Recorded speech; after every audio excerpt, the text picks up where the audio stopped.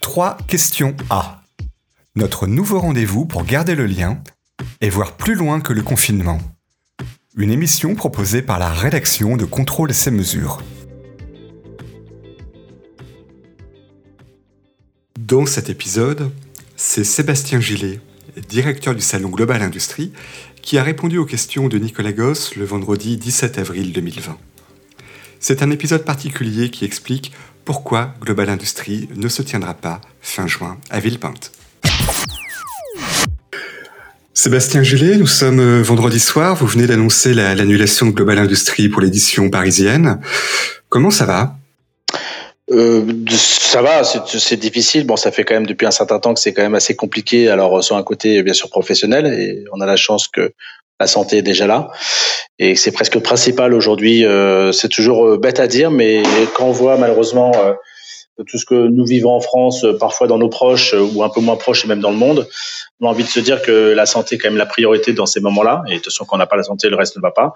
Donc ça, c'est le premier point positif de mon côté et du côté de beaucoup de mon entourage. Maintenant, sur un côté professionnel, c'est sûr que c'est difficile depuis, on va dire, le 2 mars, depuis qu'on a le sentiment que ce virus a pris toutes les proportions chez nous qu'il a aujourd'hui avec le nombre de décès, les incertitudes, le manque de visibilité qu'on peut avoir, et puis d'une certaine manière un peu la France à l'arrêt. Parce que notre métier est forcément touché, hein. Le métier de l'événementiel est pris de plein fouet à même titre que le tourisme. C'est-à-dire que nous, quand on s'appelle GL Events, on est touché sur l'ensemble de nos métiers, réception d'événements, création d'événements et aménagement d'événements. Donc c'est difficile, et puis comme j'ai pu l'expliquer, ce manque de visibilité n'est jamais rassurant, même si on commence tranquillement à avoir un cap qui se dessine avec l'allocution du président de la République lundi soir, qui nous laisse bien sûr de l'espoir, et puis on voit aussi quand même que les choses s'apaisent, et je le dis avec beaucoup de pincettes, mais au sein des hôpitaux. Donc on a envie de se dire que le meilleur va forcément arriver. J'essaie de positiver à ce niveau-là, mais voilà, mais il y a des moments qui sont difficiles dans nos réflexions, mais bon, voilà. C'était un salon placé sous le haut patronage du président de la République, et finalement, c'est lui qui empêche la tenue de l'édition parisienne. C'est pas lui qui empêche la tenue, hein. C'est ce virus avant tout qui empêche la tenue. C'est ce manque de connaissance de ce virus qui empêche la tenue, et comme ça l'est dans tous les autres pays d'ailleurs, il n'y a pas que la France. Je crois que quoi qu'il arrive, de toute façon, la bonne décision, c'était bien sûr de ne pas faire ces événements-là ou l'ensemble des événements, peu importe, culturels, sportifs. Je pense que ça, c'est la meilleure des décisions qu'il fallait prendre. Et je ne fais pas de politique quand je dis ça, mais je pense que sur un côté sanitaire, on n'a pas d'autre moyen, et on le voit bien aujourd'hui, que de ne pas faire ces moments de rassemblement qui sont essentiels dans notre vie au quotidien, parce qu'on a un pays où on a besoin de se rassembler, on a besoin de se voir, on a besoin de construire ensemble. Mais je crois qu'aujourd'hui, le plus important, c'est l'aspect sanitaire, le risque sanitaire, et c'est la protection de l'ensemble de nos collaborateurs, de nos clients, de nos visiteurs, de nos exposants, de nos proches. Et c'est vrai qu'il faut éviter un maximum ce genre de rassemblement. Maintenant, à nous de trouver toutes les possibilités pour faire en sorte que ça soit le moins longtemps possible. Mais le risque sanitaire doit primer quoi qu'il arrive avant tout. C'est pour ça qu'on s'était dit, ou j'avais quand même plus ou moins dit début mars, que le choix en lui-même de ne pas faire le salon ou de le reporter, il n'était pas difficile en soi par rapport à ce risque sanitaire. Il est très difficile à prendre, mais le risque sanitaire doit primer avant tout. À partir de là, c'est juste normal qu'il n'y ait pas d'événement. Donc c'est plutôt une décision empreinte de soulagement pour participer à l'effort de santé de tout le monde. Soulagement, je pense que c'est pareil. Il y a les différentes étapes de report d'événements, d'annulation d'événements, ou de se dire que l'événement on pourra pas le faire dans de bonnes conditions. Et quoi qu'il arrive, dans le report de date qu'on avait pu faire, à vrai dire à fin juin, hein, c'était 26, 27, 28 juin, 23, 24, 25 juin, pardon, excusez-moi, c'était sur Villepinte. On était bien sûr après l'allocution du président de la République dans cette période jusqu'au 15 juillet qui ne permettait pas de faire d'événements, mais si on doit être transparent, l'allocution nous a conforté, ou en tout cas nous a permis sur un côté juridique de ne pas faire l'événement, mais on savait au fond de nous-mêmes, au sein de GL Events, que la tenue d'un événement comme Global Industrie, qui est des fois pas forcément comparable avec d'autres événements de taille en tout cas moins importante, ne serait pas fait dans les bonnes conditions. Donc c'est quand même aussi un des éléments importants pour le groupe GL Events de se dire que presque peu importe l'allocution, ou en tout cas peu importe les mesures prises par le président de la République, la tenue d'un salon comme Global Industries, à cette date-là, n'aurait pas été dans les meilleures conditions et certainement n'aurait pas été à la hauteur des attentes comme on a pu répondre en 2018, comme on a pu répondre en 2019 et qu'on avait aussi, à travers notre business, envie de protéger notre manifestation. Un statut à part pour Global Industries, ça signifie quoi? Une ouverture sur l'international? Aujourd'hui, Global Industries, ça fait partie pour moi du top 3, du top 5 des salons européens à travers sa représentativité, à travers l'organisation, la configuration du salon. Et c'est vrai qu'aujourd'hui, on a quand même un salon qui constitue de 35% d'exposants étrangers, entre 35 et 40%, ce qui est quand même pas neutre. Et on attend, comme sur chaque édition, entre 12 et 15%. On espère même 20% de visiteurs étrangers. Donc c'est vrai que quand je dis que c'est un salon à part entière, c'est par rapport aux autres manifestations que j'ai la chance de gérer. Celui-ci, il a un cran au-dessus dans la mesure où la visibilité qu'il peut avoir, une visibilité aussi politique et une visibilité aujourd'hui internationale à travers l'écho que peut représenter un Global Industries, le différencier un petit peu des autres manifestations que j'ai pu évoquer tout à l'heure. Donc le fait de reporter n'était pas possible pour conserver les exposants internationaux. Oui, et dans un second semestre qui soit, quoi qu'il arrive, va être chargé de différents salons et de grands salons aussi internationaux, ne nous permettait pas. En fait, on aurait plutôt mis nos exposants un peu en porte-à-faux avec des choix qu'ils devaient faire entre certains salons ou peut-être même certains choix stratégiques en interne dans leur entreprise. Et je pense que ça, aujourd'hui, on se devait d'être responsable de ne pas le faire en plus. Je sais que vous êtes très proche de vos exposants, de vos partenaires.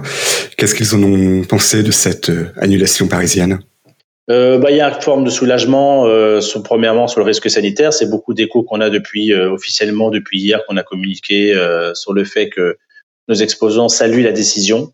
Premièrement, je le redis, sur un risque sanitaire, de ne pas prendre ce risque-là, d'avoir malheureusement un virus qui se propage à travers une manifestation, parce que on n'aurait jamais su et on ne sait pas encore même comment les choses vont évoluer en septembre. Donc c'est quand même un des points positifs qui a été salué par la profession, exposants, industriels, visiteurs, parce qu'on a aussi beaucoup sondé de visiteurs. On est aussi proche d'une certaine typologie de visiteurs à travers nos salons et c'est aussi ça qui nous permet de construire à chaque fois un salon qui répond à ses attentes. Bien sûr qu'on a sondé le marché, ou en tout cas à travers notre proximité, beaucoup d'exposants, beaucoup de partenaires, syndicats, fédérations, et je peux en citer quelques-uns parce qu'il y en a beaucoup qui nous accompagnent depuis plusieurs années. Et c'est vrai qu'on se suit depuis le 2-3 mars. Depuis le 3 mars, c'est régulièrement qu'on a nos exposants en ligne. Alors si c'est pas forcément moi en direct, c'est en tout cas l'équipe commerciale, mais j'en ai aussi quand même pas mal assez régulièrement. Et c'est vrai qu'on essaie toujours de se questionner, de trouver les meilleures solutions, d'essayer de retrouver les côtés pas positifs, mais en tout cas d'essayer les côtés optimistes qu'on pouvait essayer de trouver, de décaler ou de reporter le salon à fin juin.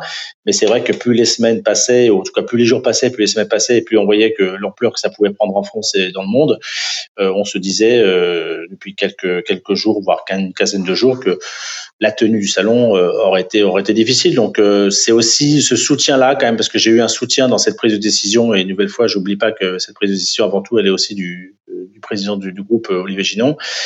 C'est l'accompagnement, le soutien de nos fédérations, de nos syndicats, de nos partenaires et de nos exposants qui nous a quand même conforté dans ne pas faire cette édition 2020 à Paris et de revenir beaucoup plus fort, et on reviendra beaucoup plus fort parce que c'est des engagements que j'ai toujours essayé de tenir à travers nos salons, et je peux vous dire que celui-là, on va le faire pour 2021 pour avoir une nouvelle fois cette grande mecque française de l'industrie bien présente sur un terreau industriel où je sais que les gens nous feront confiance, reviendront.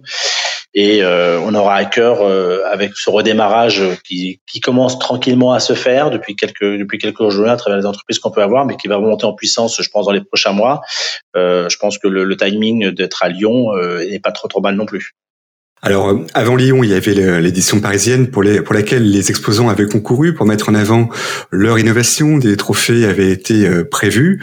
Qu'est-ce qui se passe pour ces animations, ces innovations, par exemple? On va essayer bien sûr, on avait, alors en plus la frustration toujours sur un côté plutôt professionnel de ne pas faire un salon comme Global Industries, c'est qu'on était quand même arrivé à l'issue. C'est comme vous abandonner à la 20e étape du Tour de France quand il vous arrive 21, c'est quasiment ça. On était quasiment à l'arrivée, on avait un salon qui était complet, on avait une belle représentation, on avait nos awards, on avait notre soirée, on avait tous les grands événements, tous les grands temps forts, on avait la confirmation de différents ministres qui devaient venir visiter le salon. Donc, j'ai dire que tous les ingrédients étaient là. Donc, cette frustration, et quand je dis ça, j'ai une pensée bien sûr pour les équipes de Global Industries qui sont aussi beaucoup investies depuis un an. Vous savez que ce métier-là, ça se fait pas en 6 mois, ça se fait en un an. Une partie commerciale, une partie communication, une partie technique, et l'ensemble des équipes, les 32 personnes, il y avait une forme de déception, même s'il y avait, je le redis, la compréhension par rapport aux enjeux enjeux sanitaires.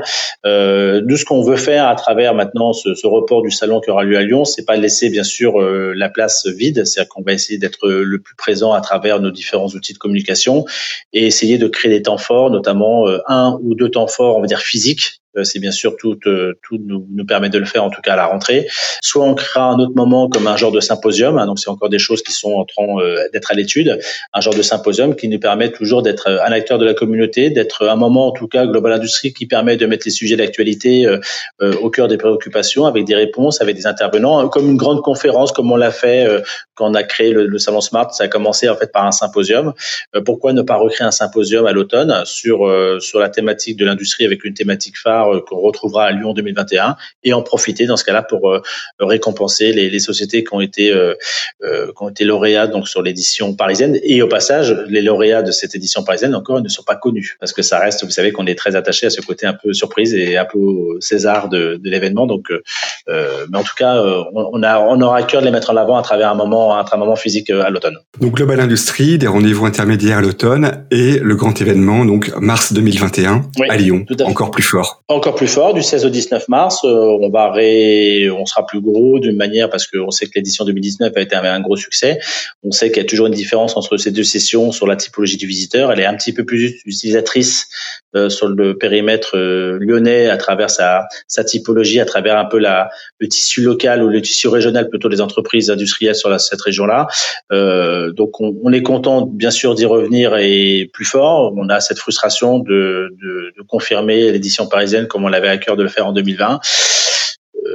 On va se redire ça encore pendant 10 jours, presque pendant des mois, cette frustration, mais il va falloir qu'on passe à autre chose, il va falloir qu'on tourne la page, qu'on se consacre tout de suite sur 2021. Et d'ailleurs, on le fait à travers l'équipe commerciale déjà, parce qu'aujourd'hui, il faut commencer tranquillement à se pencher sur cette édition-là, et la communication vient d'en parler, Nicolas, c'est assez rapidement avant l'été d'avoir un peu plus de visibilité sur nos outils de com, et puis surtout à l'automne basculer sur 1 ou 2 moments physiques.